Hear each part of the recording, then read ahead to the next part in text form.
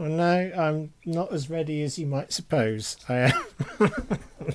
I think you're exactly as ready as I suppose you are. Okay, yeah, good point. Are you all right? Well, someone just why do people try and sell me stuff at the door when the very first thing I say to them when I open the door is, I never buy stuff at the door? And they go, oh no, we're not selling you stuff. And then they give you a brochure. They're lying. Well, I know. And I don't know how to tell them to bless off nicely. And nobody does that job because they want to, do they? I wouldn't have so. thought You can't be nasty to them. No, exactly. But I just think I'm too welcoming, Joe. That's my problem. Well, I think it's also biblical to call down fire and brimstone upon them. So I like that. I'll try that next Try time. that next time and see if they still want to stay. They'll still try and sell me double glazing after that, I should think.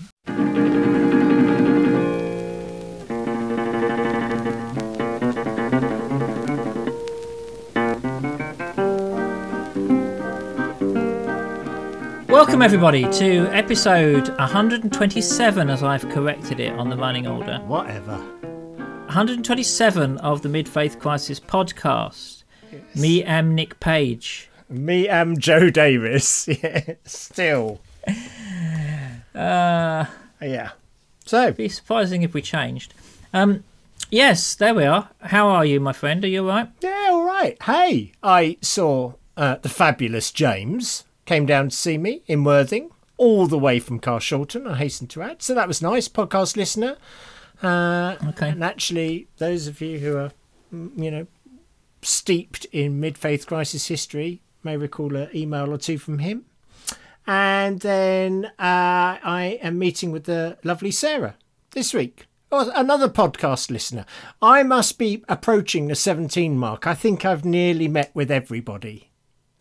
Do these people, when they come and visit you, do they buy you drinks? No, not really. Because I wondered whether that was the ploy that you were playing here. Well, no, sometimes they might buy me breakfast or something. Oh, that sounds good. Which is very nice. More than I would.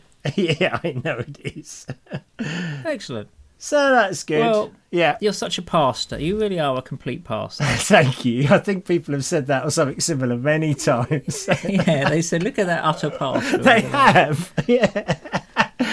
And, I mean, what was great last week was doing so much swimming in the sea. That was lovely. Getting out on the paddleboard, being in nature. The weather is odd, isn't it? You can now swim without going in the sea. I mean, it's so wet.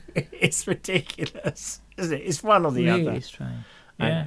Yeah, true. But no, it's all good. I'm looking forward to a little break coming up soon. So that'd be good. Yeah, we need to talk about that. We will talk about that in a minute. But how are you?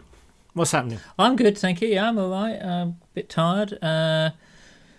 Went to the Ashmolean Museum the weekend, which has reopened. Ooh. And the Rembrandt exhibition there, which was fantastic. Yes. Amazing. Yes. Young Rembrandt. It's all about how he became the artist that he eventually became, and it's just astonishing. You know. He was very, very good with a pencil. Let's just put it that way. yeah, he knew what he was doing. Surprisingly good. I'm not brilliant on art, but I went to see a couple of Rembrandts, I think, at the National Galleries, and you just cannot get over the lighting, can you? The whole way that works. Oh man, and it's so vibrant. How do you make paint so? I don't know. I'm just in awe of it. It's amazing. Well, it was quite good. I think the thing about him that you notice is that he just loved people. He was really interested in people. So he, a lot of his subjects in the Young Rembrandt exhibition are old people because he just found old people really fascinating. That's interesting. And he would choose certain subjects to paint, biblical subjects, just so he could paint old people. It seems to me, not because it was a particularly interesting subject in itself. I just think that's what makes him such a great artist. That he really. In the same way that Van Gogh really understood and loved colour, he really loved people.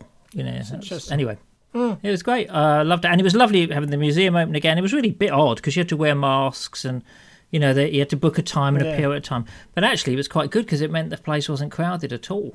That was good. I forget how much you love art. In fact, I have been round the National Gallery, haven't I? The Tate. When Tate. I'm with you and lots of Americans and you getting very excited about art. Yes. That was a good thing. Yes, I That's do. a good thing. Yeah, no, well, Yeah. okay. So let's come back to the admin thing here that's happening. This I don't recall you putting in a leave form, a No, request form for annual leave here. I'm sorry. I would have expected one. Yeah, no, sorry. So, I may have omitted to tell you that for quite some time I've been planning a bit of time off. Not going A bit of time off. Yeah, well, just the first, 2, let's say 3 weeks of September. Not actually going anywhere, heaven forbid, but it's a staycation. The only slight spanner in the works, I have to admit, is no sooner had I agreed and told, necessary bodies, except you, that I was taking 3 weeks off. Last one to know. When I get, obviously, always the last to know. As Saint Delamitri said, when I get a text from my neighbour saying, "Oh, by the way, the building work starts next week," this was not the text I was hoping for. The knocking down. Well, they're having building work. They're having building work down. They're knocking down walls and rebuilding kitchens and doing all sorts of things. So, Okay. excellent timing on my part, I think. Yes. So I'm assuming that you having the first 3 weeks of September off means just you'll have more time to podcast.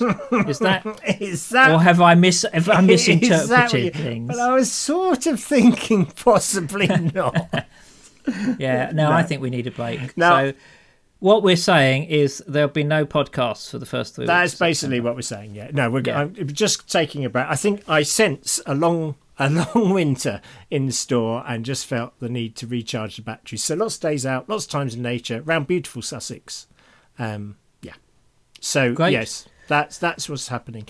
But may I say, one thing that does bring me life and restores the batteries and just faith and joy in life generally is just the lovely emails from listeners, and especially when those listeners bother to come down and see me. And by the way, mi casa tu casa, you're always welcome in Worthing, humble listeners. If there's any left that haven't been down yet, which I don't know that there are, but if there are any, you're always welcome in these parts, not necessarily in the first 3 weeks of September, but outside of those times. Just drop in any time. I'd First love- 3 weeks of September. Just drop in. He's always open. No. His casa is your casa. I Anyway, think. yes. But I would love to buy you breakfast. So there, yeah. That would be Okay. good. Well, I might drop in myself. Well, Okay. do. There's always an open invite for any of the Page household, particularly That's true. the lovely people. In that case, your I think I'll send the others. life. Oh, great. I'll get a bit of peace on my own. Well, that's a win-win because I would prefer that. So. Excellent. Anyway, shall we get on? Shall we? Shall we? Well, then, without further ado, once upon a time, we had an email from a lovely listener called Emma, who said this. Hi, Joe and Nick. I've been very much enjoying the podcast as I continue to work through my mid-faith crisis. Thanks for your definitions of the good news and all the great conversations which have spring up around the topic, which I've enjoyed.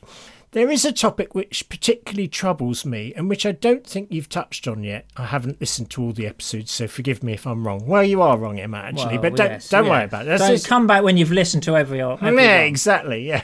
No. Go on. She says it's one I'd love to hear more about. My faith background is an interesting one, from Roman Catholicism in childhood through evangelical charismatic Protestants. I can't even say it, Protestantism to I'm not sure what. One of the turning points for me, yeah, I knew you'd like that, sorry. One of the turning points for me when I left the Catholic Church was a revelation that God is active in every day, not consigned to ancient times. I embraced the ministry of the Holy Spirit, miracles, prophecy, healing, speaking in tongues, etc. I was taught and believed that we should literally do as Jesus did. I think I still do believe that. The problem is that I've been taught to expect much, but have experienced little.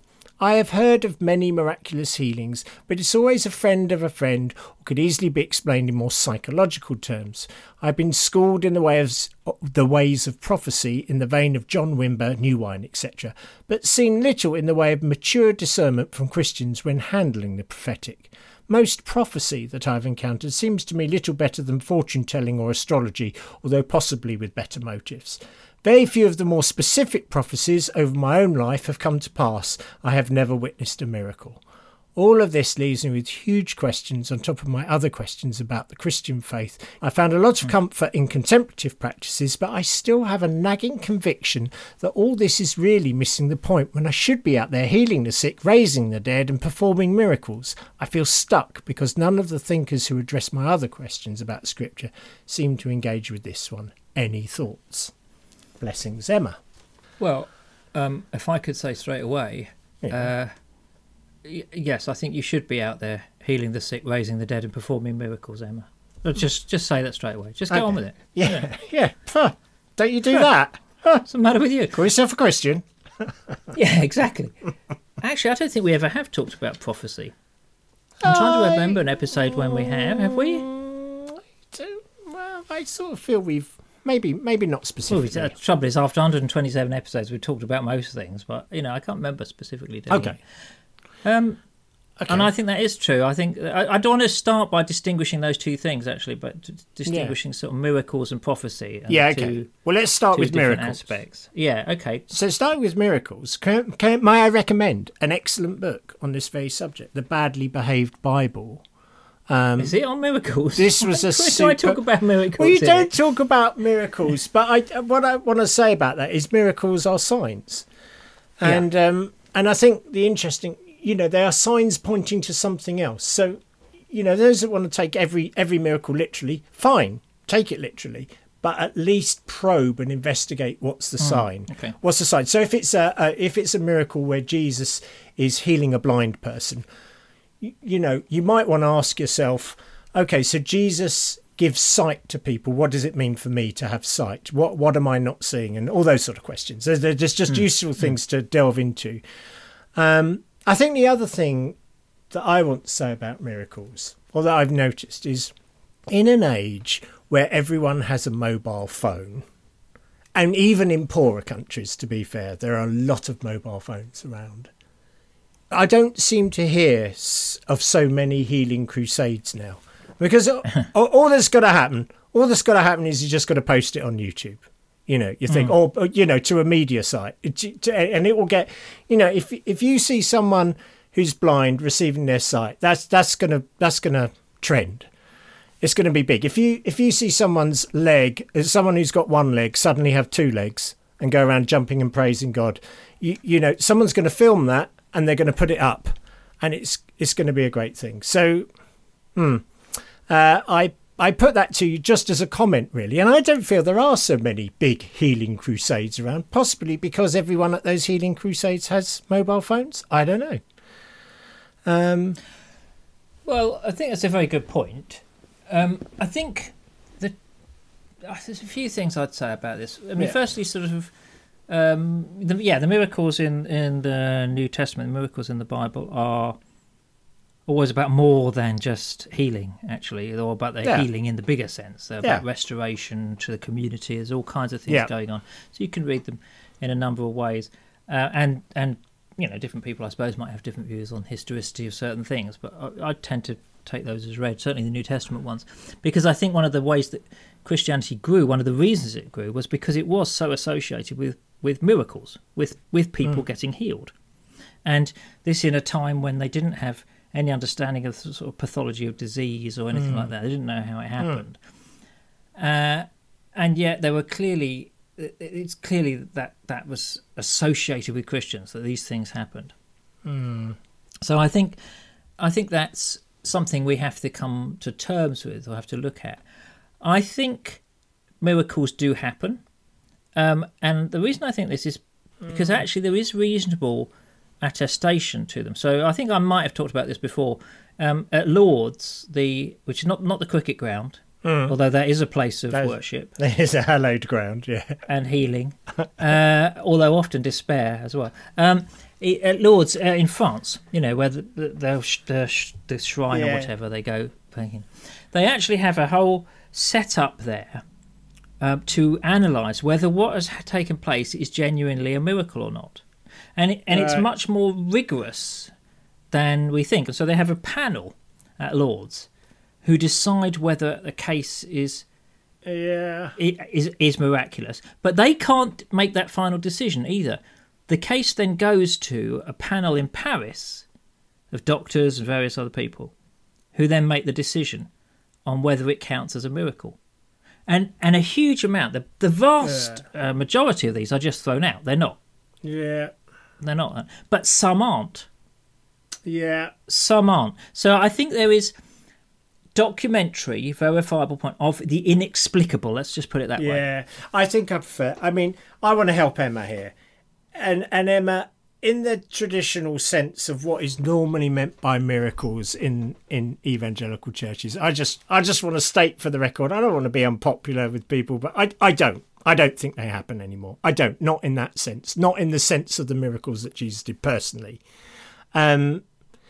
But how I dodge this question is I say, I do believe in miracles because I think the whole darn thing's a miracle. I mean, the whole cosmos, everything. It's a miracle I'm alive. It's a miracle that so many cells in my body have died today, and yet new ones have been born, and so I'm still living in this present moment. I think the body is the more I find out about the body, the more I find out about the cosmos, the more I find out about nature and the wonder of ecology, the more I think this whole thing is miraculous. And you know what? Sometimes the body does extraordinary things, and for reasons that doctors cannot tell you.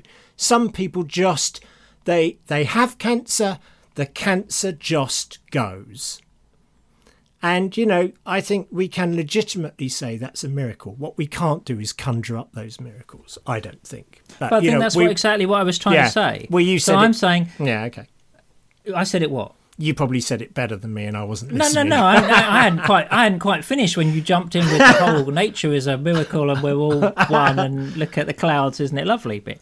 But you know, I think miracles do happen. Yeah. Inexplicable healings do happen. I think they're very rare. Yeah. In our culture. Yeah. But I think they do happen, and I've seen. I think stuff that I would say was answer to prayer, but of course it raises a huge amount of problems. Just that, that doesn't. And so I don't know. I don't have any kind of systematized version, and I'm very suspicious of people who are kind of selling miracles like that. Oh yeah. Have been.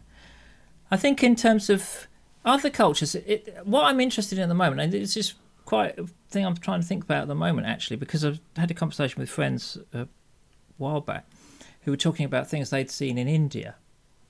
Yeah. And in other parts of the world where the miraculous is much more real to these people. And again, I don't know. What I'm trying to do is put aside my cynicism and my skepticism a bit. And I suppose I wonder whether the miraculous isn't cultural. Yeah, that's an interesting point. You know, whether it isn't actually places where they don't have what we have. I mean, what do I need the miraculous for most of the time? I don't need the miraculous most of the time. You've got paracetamol. Yeah, yeah, sure. Exactly. Yeah. Whereas a lot of other people, and it could be all kinds of causes going on in their lives, but could be solved in one way or another. But something happens, the body happens, or God happens, or the spirit, or I don't know. I do wonder whether that's the case. And I wouldn't want to close my mind to those things because I just hear about them all the time. Yeah. I suppose I fear that pastorally, if you don't want to say, oh no, there are no such things as miracles anymore, because you feel like you're denying God's power, you're feeling it's unfaithful, or you don't have enough faith, or whatever. If you want to say no, there is, what it does is it sets you up for this enormous sense of failure. Because Jesus said, ask anything in my name and you will receive. Yes. Now, I have asked things in Jesus' name and I clearly haven't received. So I must be a bad Christian because Jesus won't have got it wrong, will he? So that's what I see playing over time and time again in people who believe in miracles and are believing for miracles and everything. And like I say, fabulous for the people who have been healed. Great, but for the people who've died, for the children who have died, for the people who have prayed earnestly, believing in healing and haven't. I think sometimes I just want to stand up and cry. Do you know what, folks? This isn't how it works. There is not. Right. There isn't a God who is Santa Claus dishing out miracles for you and your life. What there is a God who loves you and is with you, and somehow in the darkest, desperate times of your life has promised to be with you. And I think that's how it would. Now, if I was God, I might change my job description to Santa Claus and make sure I could distribute all the healing that was needed in the world. But to me, that doesn't seem to be how the cosmos works. But what do I know? Hey, and I'm not... Well, I don't know. Well, I don't know what you know. I'm always interested to find out. Quite often, not a lot. Not as much as I thought. Yeah. No, I think it is a mystery. So it's one of these places where you have to kind of keep an open mind, really, and I don't want to kind of dismiss it, but I do think it's not something that we see very often, really. No. In our culture. And I think you're right in terms of the whole, non-dual thinking. Don't make this a binary thing. Yes, there are miracles, or no, there aren't. I mean, that's probably not a very satisfying sentence for some people, but, I think you're right when you say you remain open and everything. I think it's a miraculous world, I think the whole darn thing is a miracle. What I don't think is around is necessarily the ability to conjure them up. But I think also, don't beat yourself up for not doing them either. I think genuinely to take all those sayings about Jesus and they're hard to understand. But I have genuinely prayed for things to happen and things haven't happened, and I don't think that's my fault. I don't think it was through want of faith. Maybe it was. I don't know, but I didn't know how to have any more faith. Yeah. If you can show me how to have more faith, I'll have it. Yeah. But sure. I can't beat myself up about it. Should we just touch on prophecy a bit? Yeah, no, I want to talk about that because I feel like you've got something good to say about it. Yeah, well, I knew you'd want to talk about it, actually. Well, I sensed it. See, you just knew. How did you know that? I don't know. I mean, we must have talked about this before because surely you've done the Prophecy Today gag on the show. Oh, no, I remember that. Yeah. So there used to be a magazine, didn't there, called Prophecy Today? Yeah. And I always used to wonder why it wasn't why they had the November month magazine out when they should surely be having the March one out in advance. Yeah, exactly. You should know what's happening. It was a monthly magazine. Why wasn't next year's out? Exactly. Anyway. The same thing as walking down the road and you see a sign for a psychic fair and you think, why are you putting a sign up? Surely I should just know, shouldn't I? If you're that good. Anyway, I think the thing about prophecy is just look at the biblical thing. Most biblical prophecy isn't predictive. That's what we often get thought about, prophecy being predictive. Most biblical prophecy isn't predictive. It's much more political, actually, than predictive. It's much more prophets standing up and having a right go at somebody because of a current situation, or saying, look, if you carry on like this, this is what's going to happen. Here's what's going to happen. Yeah, absolutely. Yeah. And so I think, actually, an awful lot of prophecy, even stuff that Jesus says, for example, about the fall of the temple, I've argued in some books, it didn't need to be a massive prophet to see what was going to happen. You knew exactly what Romans did to cities who fell out of favour or tried to rebel. That one didn't take much prophecy. So the thing about prophecy is that bit where people stand up and say, I feel God is saying this. My fluffy bunnies, you're all lovely, blah, blah, blah, blah. I get that one a lot. Do you? Well, I used to sit in meetings and people would always stand up and say, "I got a word." Yeah. It was always quite nice. Yeah, it was. Now, it's not that I don't believe God is nice and good. We've talked about this in the gospel ones, of course. It's just that every now and then I used to yearn for somebody to stand up and say, "You know what? You all vile people. I hate your services. I hate your assemblies. I hate the worship songs. Very Amos. Seek justice, you fat cows of Bashan." That's what you want out of a prophet, isn't it? That would be enough to get me back in church. Anyway, the thing is, so I think a lot of prophecy isn't. It's just what people feel they want to say to people at the time. That's what it is. It's just people saying, I'm saying an encouraging word or something like this, but they don't feel confident enough in themselves. So they put it on God. To say it. So they're going to say, I feel God is telling me is saying this to me. And I think that's okay. I don't have a problem with that. No. As long as nobody writes it down and sort of starts to found a new denomination on it, I think I can live with it. All right. The one thing I don't think we do is we never test prophecy in terms of, like, you'll hear people stand up, or I occasionally have people stand up saying, I think this is going to happen. Yeah. And then when it doesn't happen, nobody actually stands up and goes, hang on, you know that bit where we talked about that? That didn't happen, did it? Yeah. No, so exactly. I do think that's a bit of a weakness. But mostly I think God is into collaboration and he likes working with people. And so if you have good thoughts, I share them. I don't see there's any problem with that. But you don't always have to sort of you could feel confident enough and say, I just think this. Yeah. Rather than have to say, I think God is saying this to me. Maybe you do feel that. Maybe it does come in and you feel God is saying something to you. But that's what I think anyway. But a more biblical prophet would sort of probably wear sackcloth and ashes and go and stand outside the Houses of Parliament and say, look, if you use a stupid algorithm to, think that you can pray, that is unjust and bad things are going to happen and this government won't last long. Yes. Sort of thing. I think that's, I think there's a lot of biblical prophecy is about justice and it's about people stating the obvious, really. Or actually, it's also about challenging that thing about what, how the powers that be just want yes men around them, and they just want they just want to be told good things, and prophets often don't tell them good things. Yeah, exactly.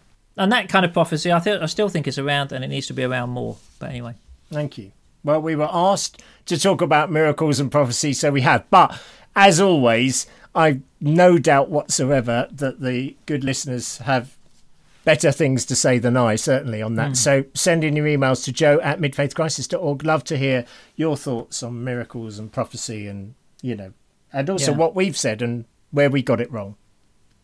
People know, or if you know what we're going to say. That would be good. I'd like to hear about that as well. Yeah.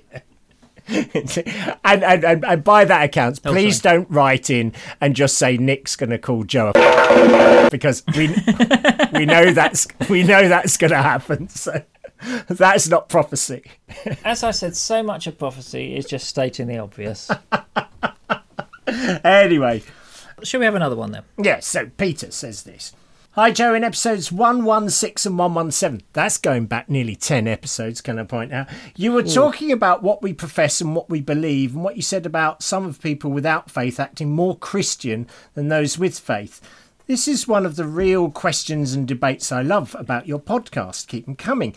This is also one of the things I've been struggling with over this period. I hope the action and attitude I portray are Christ-like, but my faith struggles with understanding, feeling and seeing God's love.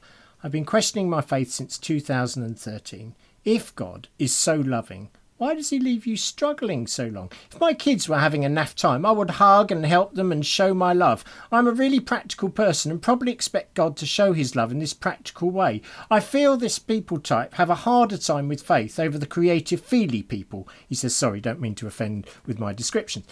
He says, not being a reader, and then he lists some books that he's bought and not read. He says, I argue, does God only show his love to those who read? I don't believe this is the case. And then I get annoyed. Why do I not experience his love? Then I think I have a very comfortable life. Has God shown his love in giving this? But then for those without comfort, how do they experience God's love? If God has poured out his spirit on all, why do I not feel I've experienced this despite repeated asking over 30 years, including all the classic 90s Toronto stuff?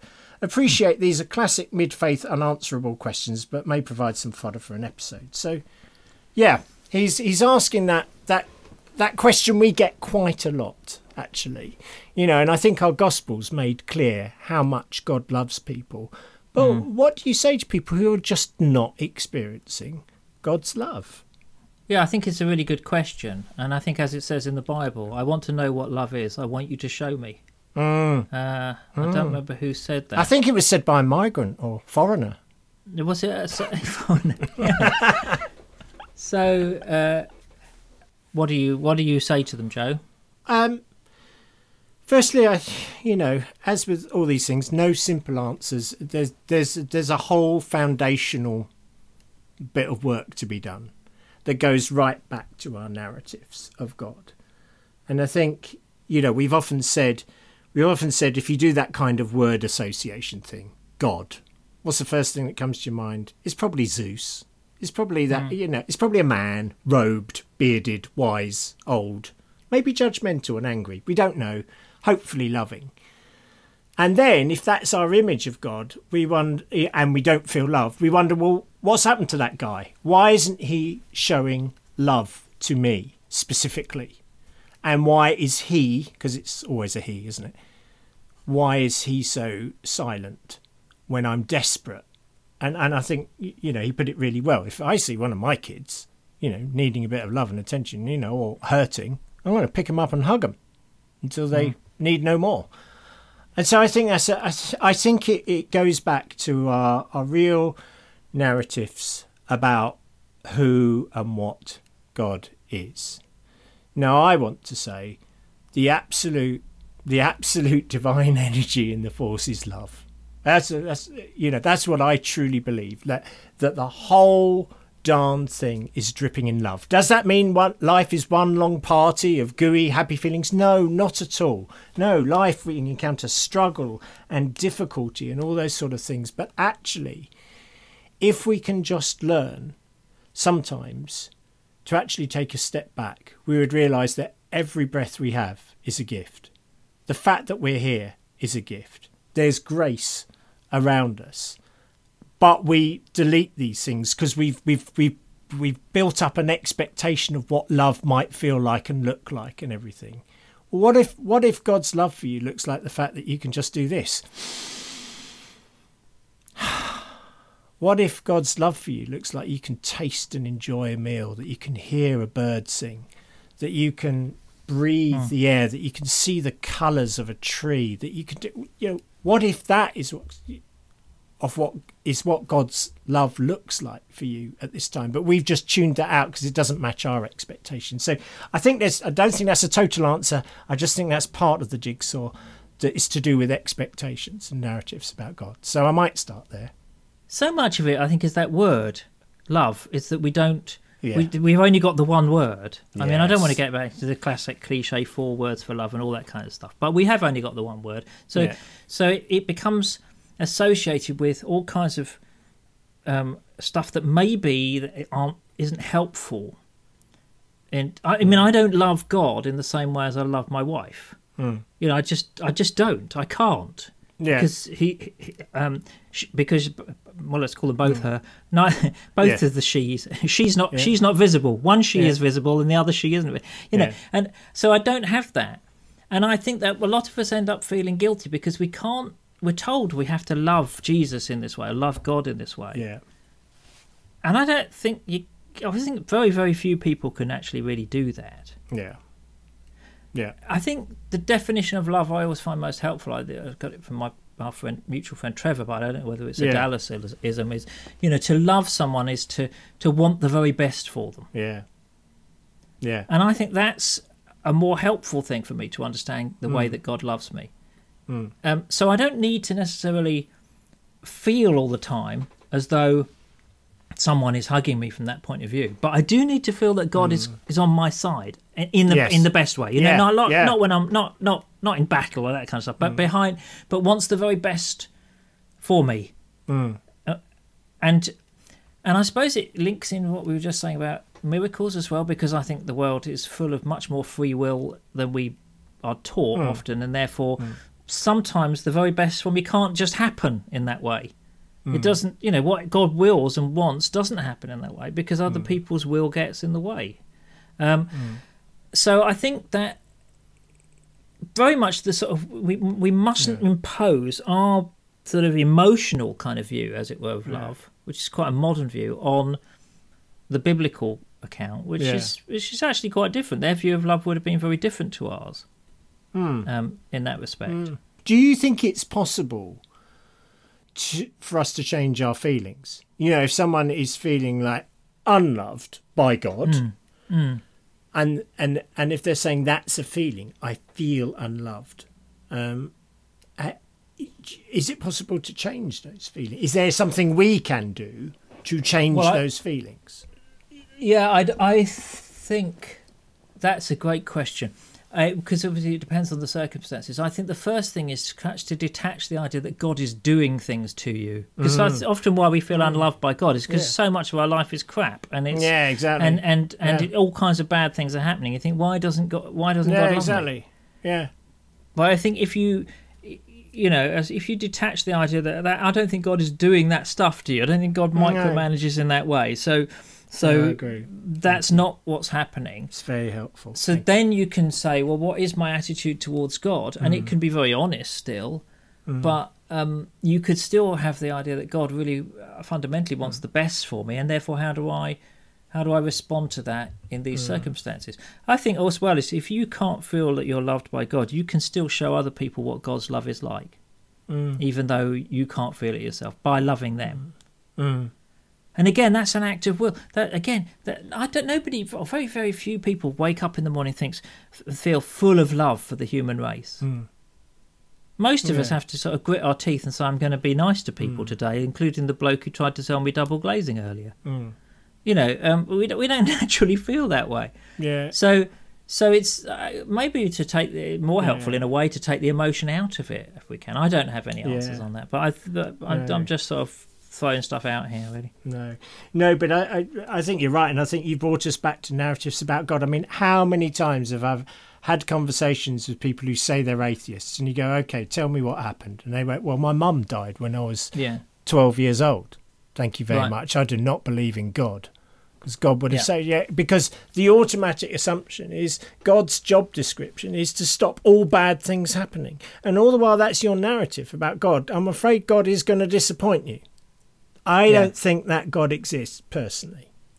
But, well, it's what you were saying about the Santa Claus God, isn't it? Exactly. I just don't. And that's why I find I have a lot in common with atheists, because we're all agreed that God really can't exist in this world and universe. But what I think we can do from there, I don't want to say, well, practice some disciplines, because that's not good news for someone who doesn't feel loved by God, is it? But I do think that one can get in harmony with the loving flow of the universe. Here's what I mean. So here's a practical thing. And I'm afraid I'm back on my pet subject of kindness. Go and do something gratuitously kind for someone. I mean, this might look like, I don't know, the next time someone tries to sell you double glazing, say, I'm really not interested in double glazing, but I would love to give you this extremely nice bottle of wine.